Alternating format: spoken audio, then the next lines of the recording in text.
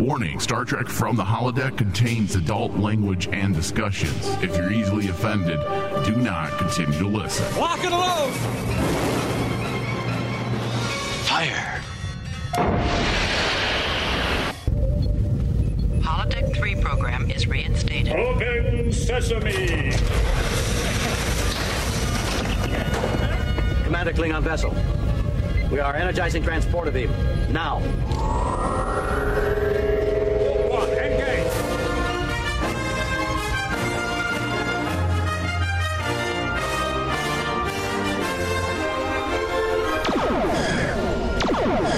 All right, hello, welcome everyone to David. You're gonna have to take over. Oh, what happened there? Hey everyone, welcome to. Is something wrong with my mic? Check. Oh wow! Wow, something's up. It's always during lower decks. It's always during lower decks. God damn it! Did you not actually schedule the maintenance? Yeah, Dave. For the holodeck? I think we're cursed by lower decks because they all suck. We suck by default. We suck by default. That was weird. The lower deck engineers are yet again in the studio fucking up. We are the bottom of the barrel podcast radio broadcasters, which I think is it's suiting. I think we've been using the holodeck too much. It's all gummed up with stuff. Oh, wow. Can you believe they actually did that in this episode? Dude, They actually said what we all say. If there was really a holodeck, we would all be fucking in it. And that's what they did. That's what they did. That's what they did. Dude, I have to say, the humor in episode 4 actually hit pretty well for me in this one. Well, I'll agree. This episode was strides above the previous 3. Oh, absolutely. Without a doubt. I think that looking back, when me and you first started, we were discussing how like critics were given 1 through 4 completely to watch all together. I think that episode 4 is the one that leaves a good quote unquote taste, a good taste, or a good holodeck feeling. taste. Yeah, it leaves a good holodeck taste in the back of your mouth. Ugh. But it's probably the strongest episode to date. Yeah, I agree. For Lower Decks. And if they were to open up the series with this episode, I think it would have been better. Yeah, we'll get into that. I agree. Yeah. Because first, Dave, I must welcome everyone to the show. Yes. We have to welcome everyone to Star Trek From the Holodeck, the Lower Decks edition. If you couldn't tell, that's definitely the edition. We can't start a show the right way without it being the Lower Decks edition. You're listening to us live on RM channel 001. If you want to listen to us on the go and you don't want to be a slave to your keyboard, you can find us on TuneIn. TuneIn Radio, just search RM channel 001. All right, so today we will be talking about Lower Decks, Season 1, Episode 4, titled Moist Vessel. That is such a disgusting sounding title. Moist. Directed by Barry J. Kelly and written by Akasia Kim? Yes. Yeah, that sounds right.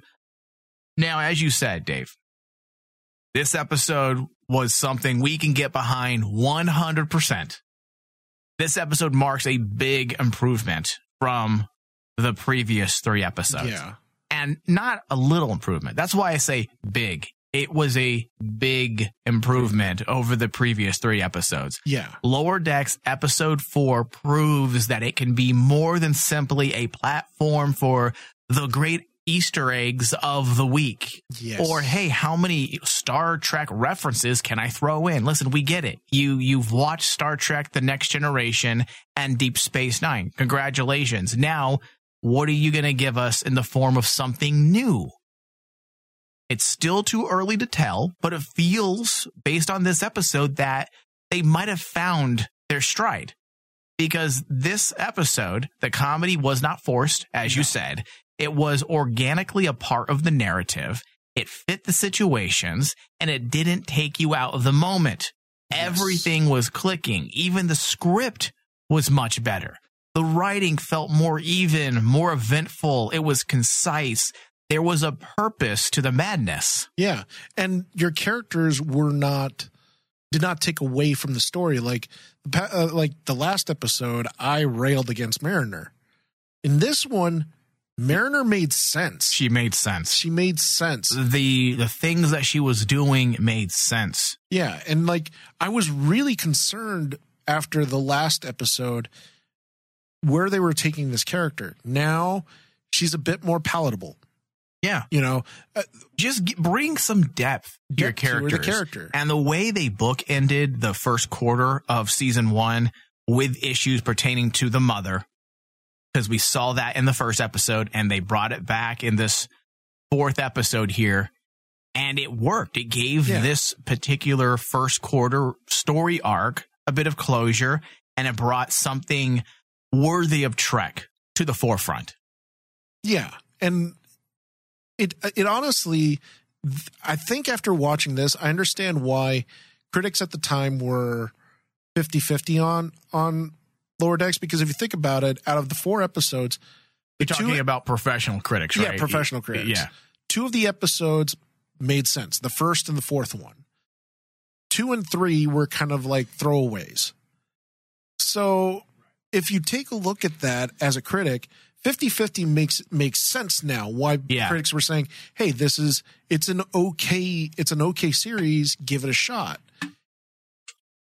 Now I can understand also a lot of like the fan backlash, especially after 2 and 3. Essentially, you're telling me that basically episode 2 and 3 don't matter. Well, I'm hoping they didn't shoot themselves in the foot. Exactly. Because it's a very easy way to shoot themselves in the foot. Because in retrospect, they probably should have just dropped the first 4 episodes, I should say, so that people can get a more satisfying first impression. I mean, it's not going to fix the problems with the first 3 episodes. It's not. No. But at least that 4th episode leaves everyone wanting a bit more. And it kind of brought a lot of the elements that were hinted at in episodes 1, 2, and 3, right, and brought it to the forefront, which is what you honestly needed to do from the get-go. Yeah. But I also understand that basically, hey, 4 episodes. Also, you got to look at the runtime. The runtime of Lower Decks is not very long. No, it's probably 20, 25 minutes. Right. Yeah, we're not expecting Schindler's List here. Exactly. We just want a method to the madness. We want a little bit of substance. I feel like in this episode, Dave, we were definitely given that. Mm-hmm. See what happens when you let go of fan service and rely on your own story and plot. You get an episode that's worth watching. This honestly feels like the most traditional Star Trek episode yet as well. So not only was the script and the comedy all working, but this also felt like a more traditional episode of Star Trek. It shows that you can deliver humor and story if that is at the forefront of the writer's mind. Yes. When you're in that writing room, you can't think, what are we going to do that's funny? Ha, ha, ha, ha, ha. No. What story are you going to tell? Yeah. What story are you going to tell? And then go back and add the humor. And I know Mike McMahon had said they'd done that in the writing room. That was their process, that they would essentially sit down and write an episode of Star Trek. But I did not get that feeling at all for the first 3 episodes. It just felt like, hey, let's tell a lot of funny jokes with Easter eggs. Let's flex our Star Trek muscle and show them that we've watched Star Trek before. It felt like they were trying to show us their big Star Trek deck. Hey guys, we know Star Trek. Look, we're going to do this. We're going to do this. We're going to do that. Yeah. Listen, I don't care. Show us you know Star Trek. Show us that you've watched Star Trek by creating an episode like this one. Yeah. Something that feels more on par with Trek, something that feels naturally like Trek. Don't just force it. Don't make me grab my ankles and force me to take it because you're saying it's Star Trek dick. Like, just Star Trek dick. I'm like, no, dude, I'll take it if I want it. Yeah. You got to be gentle with that Klingon dick. Yeah, this is my first. It's spiky. It's pointy. It's going to cause cuts. I'm a virgin. But like, I totally agree with you. It's kind of like I look at this episode and I'm like going, it's something that me and you have harped on in all our Star Trek shows. And it just seems to be something that it ties to the core of what makes Star Trek. What is your story about? What is it about? Right. Here, that's what it always comes down to. We actually got a pretty cool what is it about moment it's not just about, just like what you say, the Star Trek jokes and the Easter eggs. The story is about this mother and daughter who are at odds, and we have to understand why. Why are they at odds? Well, it's a bit like, I feel like there was a couple different themes running through this. Yeah. And you're right. It had to do with family. So you had family. You had a little bit of, you had a small minor theme pertaining to transformation, which you can apply that to Mariner and the mother as well. Yeah. And you can add a theme of possibly acceptance. There's a acceptance and understanding. So there's a lot of things going on, accepting who you are, accepting what you've done. I mean, the entire ascension aspect of this episode was fucking fun as hell. Oh, yeah. It's probably hands down my favorite element of all of Lower Deck so far. But the idea of using that as a way of accepting you, who you are, accepting when you've made a mistake, don't try to make yourself the hero when you're obviously the villain. I mean, there was a lot of things like classic Star Trek when that guy turned around and said, quit making yourself the hero when you're a villain. I'm like, holy fuck, I can hear Captain Kirk saying something like that. Yeah. And I'm telling you, dude, the two characters that I truly, really do like in the series is not the main characters. No. It's Tendi and Rutherford. So far. Tendi and Rutherford are freaking awesome. I like Ransom too. Ransom's cool, but when it comes to understanding a human element, they hit it out of the park with Rutherford and Tendi. Yeah. I mean, Tendi, the way it may sound crazy to people that the way Tendi acts is very human, but it is. It's about social anxiety. Who doesn't have social anxiety where people that basically say, especially in nowadays with the generation of Facebook and Twitter, everyone has to like me. Please like me. Like my post, like my post, please. And then losing your mind if someone dislikes it or basically writes a trollish comment. Yeah. Tendi is basically. I felt personally attacked, during that moment. And like Tendi is, for me, one of the funnest aspects of the episode. And she might be my new Star Trek crush. I might throw her up there with T'Pol and 7 and 9 because imagine her in human form, live action form. Oh, yeah. There you go. If we could see, there you go. I would rather see her than Mariner. Oh yeah, definitely. I'd rather see Boilermer. Boilermer? Yeah, get naked, Boilermer. Yeah. Let's go to the holodeck. And dude, I really make Mariner clean it up. I truly felt sorry for Boilermer in this one. It's Boilermer. Yeah, Boilermer. But I felt sorry for him in this episode because like he's like going, oh, so if I'm a rebel, everyone will like me. He can't get it right. He can't get it right. Yeah. And you didn't have to do a lot with him, but they got it right. I love the fact that he walks up to Ransom in the middle of this like whole red alert thing, spills coffee on him and goes, what do you think of that? And I'm like going, Jesus Christ, David, you're having what is going on? That's like an evil laugh over there. You sound like the Joker. That is my perfect evil laugh. But that's what Boilermer was doing. Yeah. That's what one of our listeners on YouTube wrote Boimler. I guess he's trying to help us pronounce it. Thank you. Thank you. I'm glad our listeners know that we're idiots. At least we get comments. Boimler. Boimler? Boimler. Boimler. No, Boimler. There's not 3 syllables. 2. Boimler. No, Boimler. Boimler. Let's learn how to read today on Star Trek from the holodeck. Ready? Let's enunciate. Boiler. Wait, Boimler. You're messing me up now, David. I'm going to throw something at you. Come on, I'm going to take you over the holodeck and teach you a lesson. All right, yeah. So the entire Ascension aspect of the episode was fun as hell. Oh, Ensign Tendi, I agree with you. She's definitely fantastic. She took the spotlight in this episode. She was my favorite part of the episode. And the way the whole scenario ended with the officer finding Ascension was funny as hell. These are the moments that reflect that Rick and Morty flair. Yes. We keep talking about that, the Rick and Morty flair. And honestly, I kind of don't want to keep going back to that because this is Star Trek. It should be something very different. But this is when you expect a creator or showrunner to flex his style a bit. Yes. These are the moments. Let Star Trek be Star Trek, but also, hey, we hired you, or I should say CBS All Access and the Star Trek gods currently hired you for a reason. They obviously saw something that they liked in your style. So go ahead and use that style.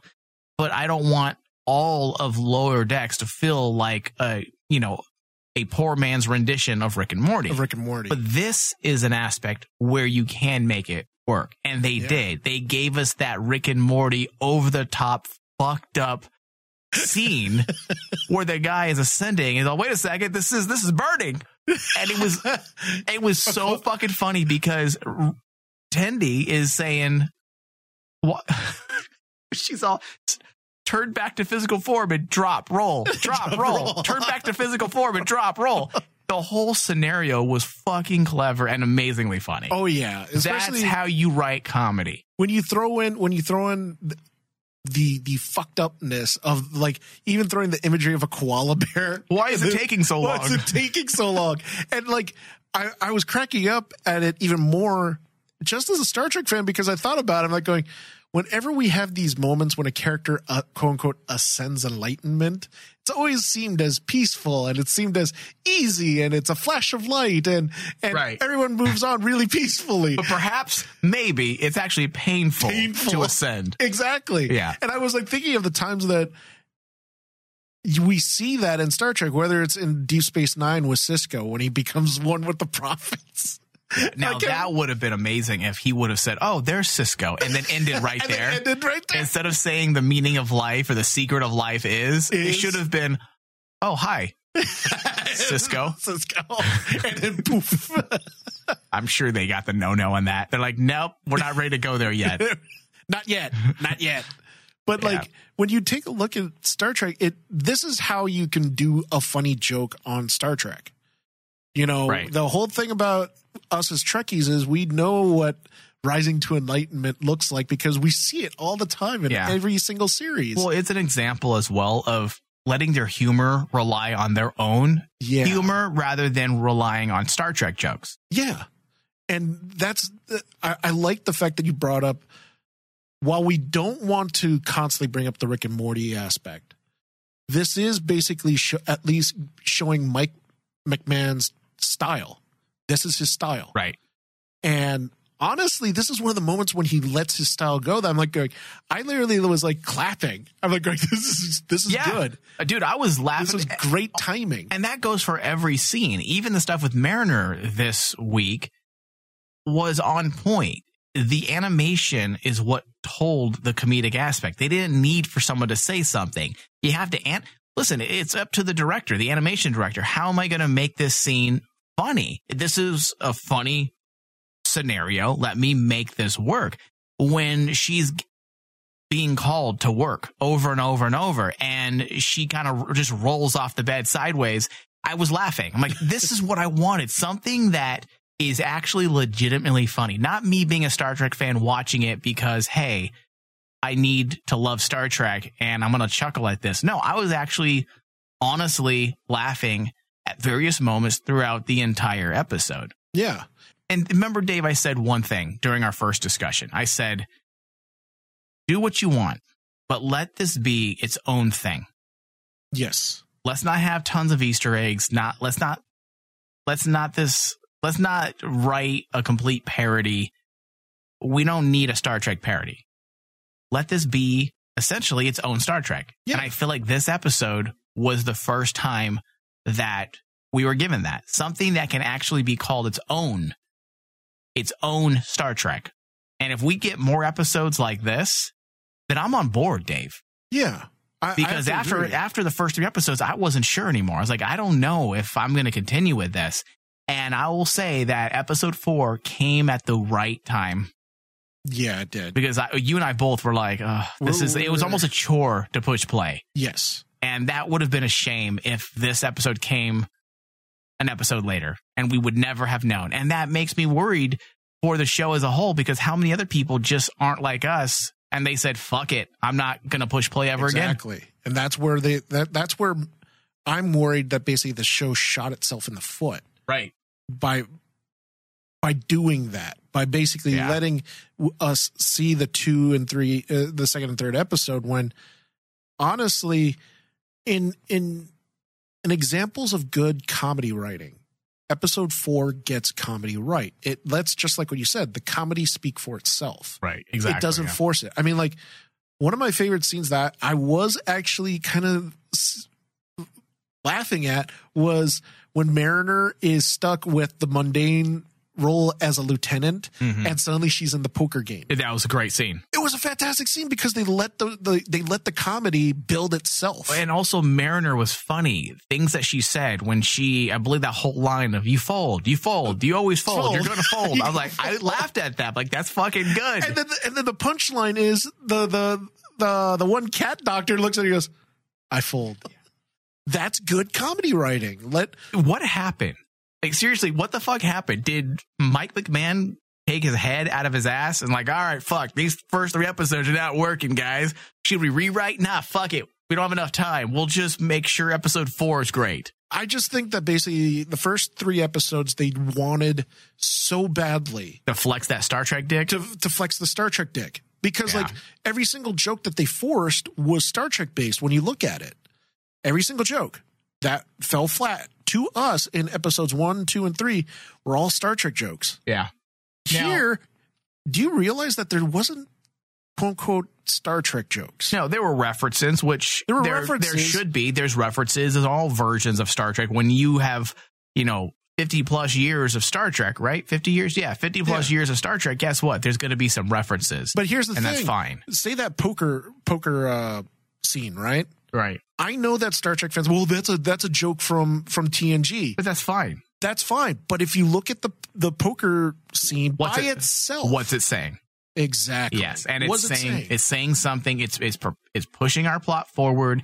It's fleshing out the aspects of Mariner that we need to know. And that's another win for this episode. Yeah. Because most importantly, besides it being funny and being its own show, they brought a personal aspect to this episode that I appreciated. Pairing Mariner with Captain Freeman was genius. Was something we needed to push. Yeah. We needed it to push us further and pull us into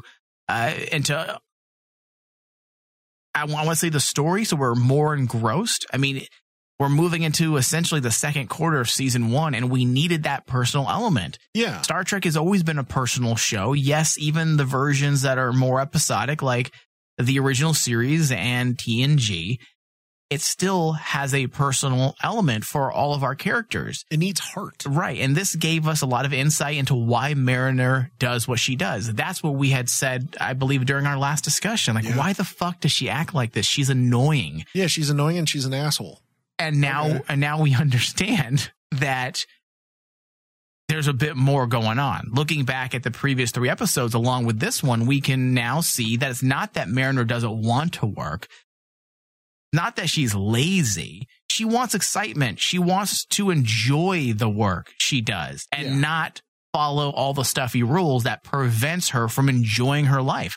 Regulations bore her, the mundane. She wants to be out there exploring, which isn't that what Star Trek at its core kind of about, exploration? Yeah, it's about constantly boldly going where no man has gone before. No person, Dave. Yeah, no person. Yeah, come on, Dave. But be more progressive. Say sorry now. Do it before I take you into the holodeck. I am so sorry.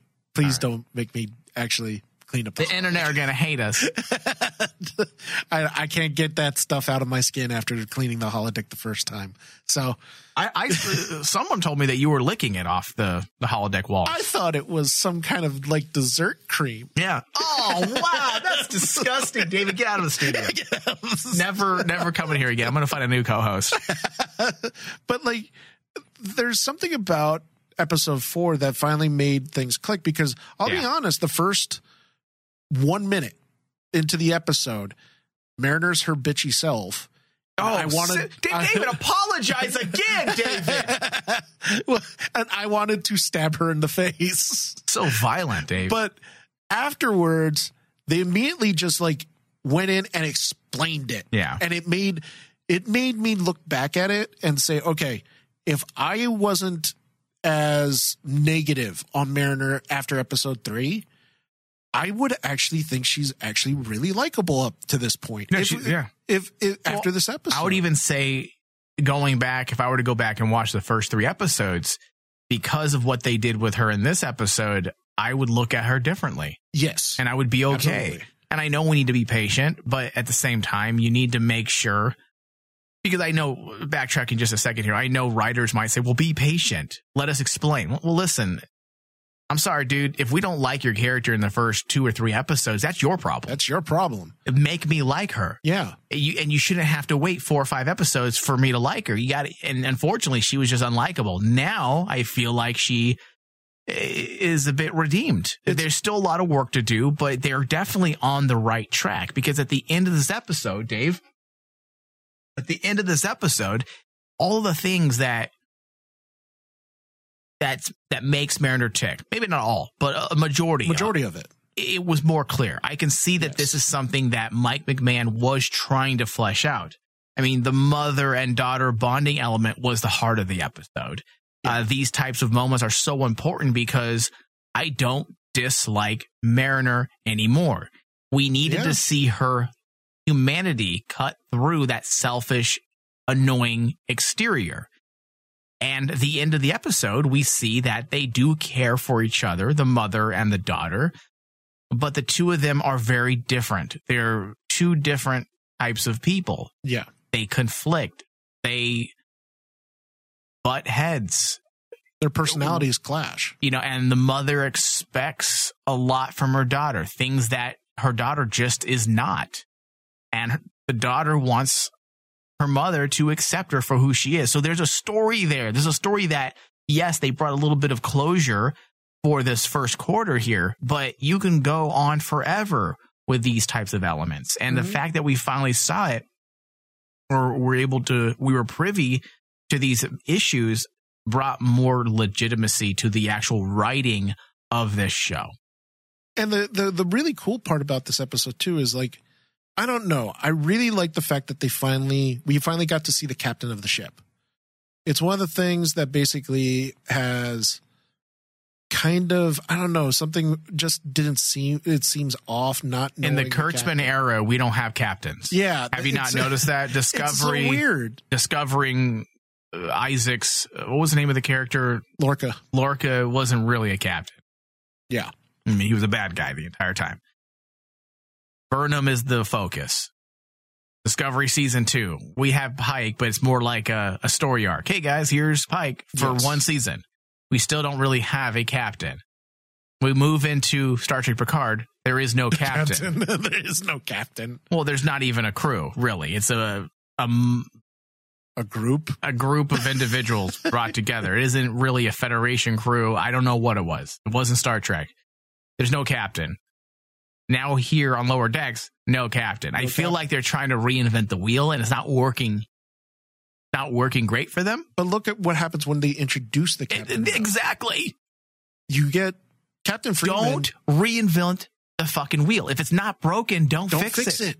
And I'm really hoping that we see more of Captain Freeman, because honestly, I like the dynamic between her and Mariner. Yes, she brings legitimacy to Mariner.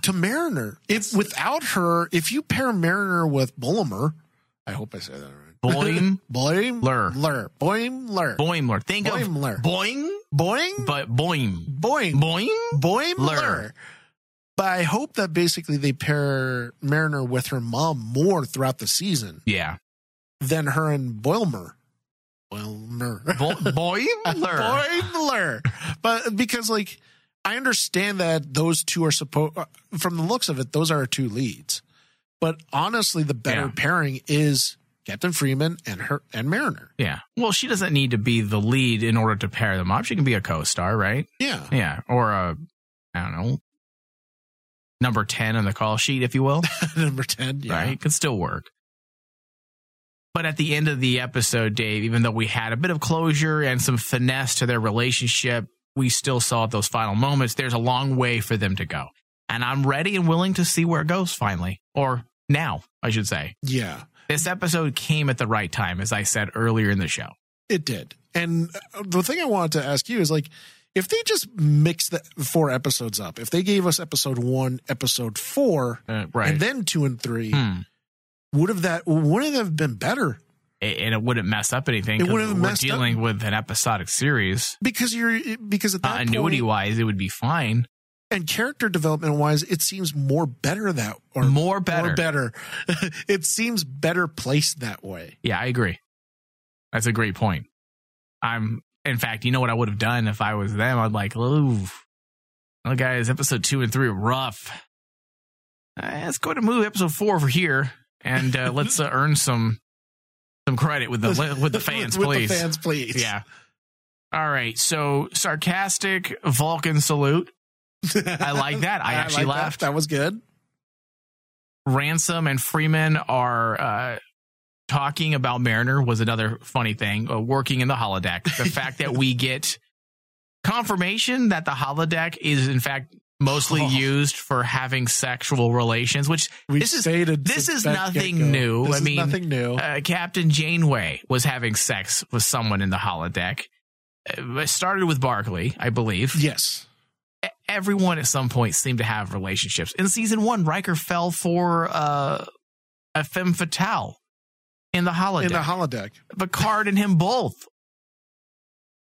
Shoot, we had that Geordi element where Geordi created that holodeck girl. And I mean, of course, we have the holosuites in Deep Space Nine, which Quark was constantly selling sex in that holosuite. Can you imagine how dirty those things are? Oh yeah.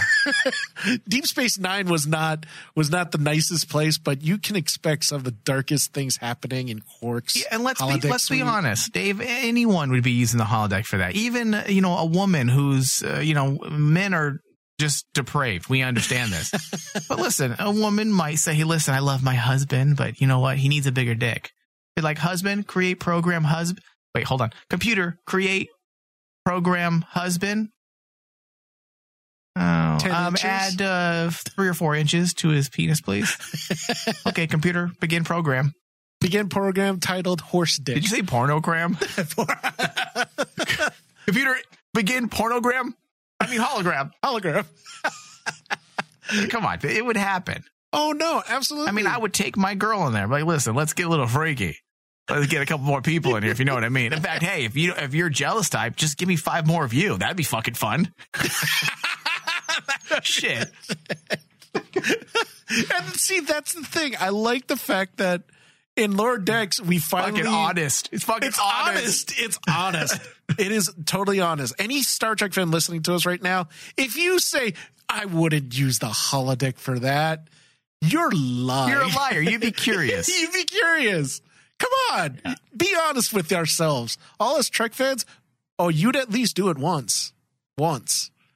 Oh, I'd do it at least 2 or 3 times a day. I'd make Quark the richest man alive. Wow. I just buy my own. I'd save.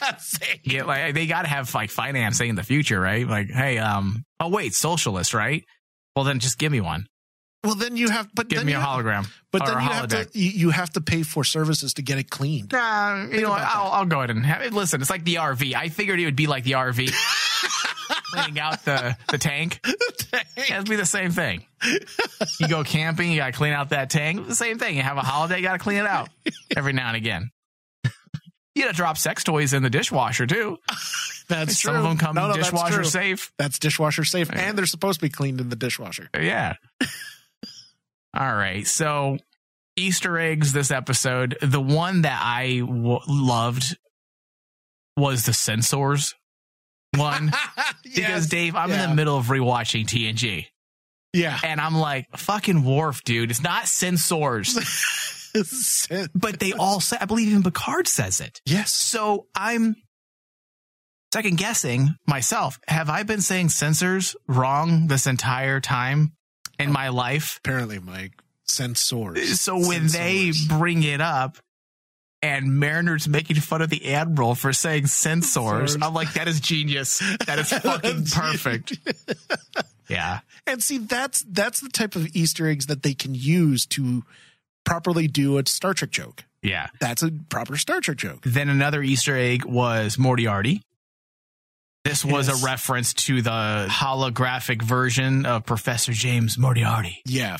that was introduced in the episode where Data was trying to prove himself to Dr. Pulaski that he can go above his programming. Yes. I believe the episode was titled Elementary. Yeah. Dear Data. And it started Data's total fascination with the character of Sherlock Holmes. Yeah. Which some of the times that they've done that is with some of my favorite Data moments. When he does the whole Sherlock Holmes adventures with Geordi. Those are freaking cool. They're fun episodes, yeah. Then the other one was, like Q or The Traveler. That was good. I figured you like that since you constantly, anyone that listens to our discussions know that any chance you can bring up the possibility of Q or The Traveler, you do so. You do it every single time. Absolutely. Especially when it came to this episode, when they brought up how enlightenment and everything else, I kept waiting. When are they going to do it? Well, when are they going Q wouldn't make sense for enlightenment because let's be honest, he's not enlightened. He's a disgrace to his race. But The Traveler, yes, that'd make perfect sense. But in parallel, that's the thing about that whole moment when he starts saying it's burning. I kept laughing because I'm going, oh my God, yeah. They're making fun of the whole Traveler element when you think about it, because what happens to when the Traveler takes Will away, he just simply takes him away. Nothing wrong. Takes him out of time and everything else. Here, the guy gets burned alive. Yeah. All right. So this next one, this one I did not find on my own. O'Connell becomes V'ger. Now, is this one of those Easter eggs that's a reach? When O'Connell's ascension actually does end up happening, aspects of it visually look a lot like when Decker became part of the massive AI known as V'ger. Yes. And, of course, the motion picture. Oh, yeah. I don't remember the motion picture that well. I've only watched it like a handful of times. Well, in the motion picture, I know it's one of your favorite Star Trek films. It is. And I always start with Wrath of Khan. I don't know why. It's a habit. My mother always told me I'm a product of her Star Trek ideology. My mother didn't like it, so I always skipped it.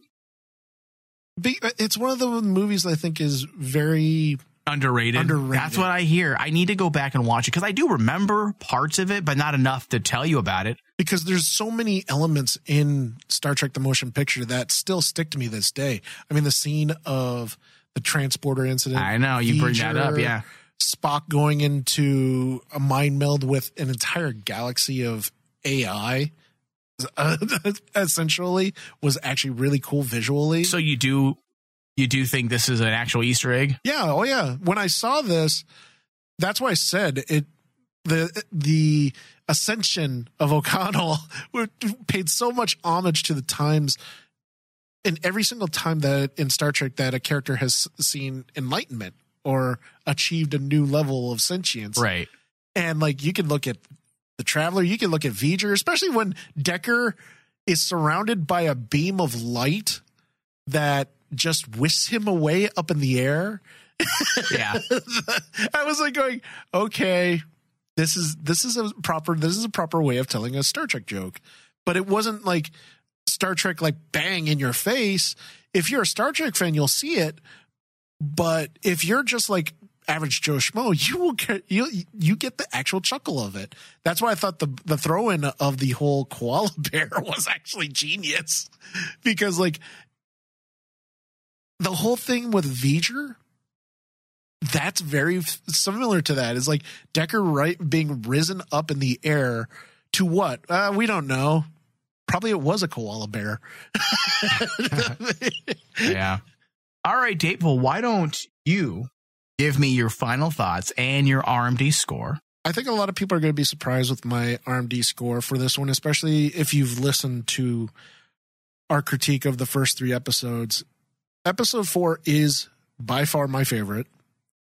I am giving this one an 89, which is far better than episodes 1, 2, and 3. Oh, way better. Way better. That's like a 20% increase. Yeah. Yeah. And because the biggest bonus to me, what they did, I approached this episode and actually removed myself as a Star Trek fan and said, I love comedies and I love seeing well-written comedy scripts. This is a well-written comedy script. This is what you need to do to write good comedy. Let the comedy speak for itself. Don't rush it. Know your pacing with comedy. Their pacing in giving the jokes was good. It was like, okay, we're gonna let it settle. Punchline, fantastic. My favorite scene when you get to see that, if I tell people, if you want to see good comedy writing, take a look at the poker scene. It's very simplistic, but the way they write the comedy is like perfect. They don't go above their head. They let the joke write itself.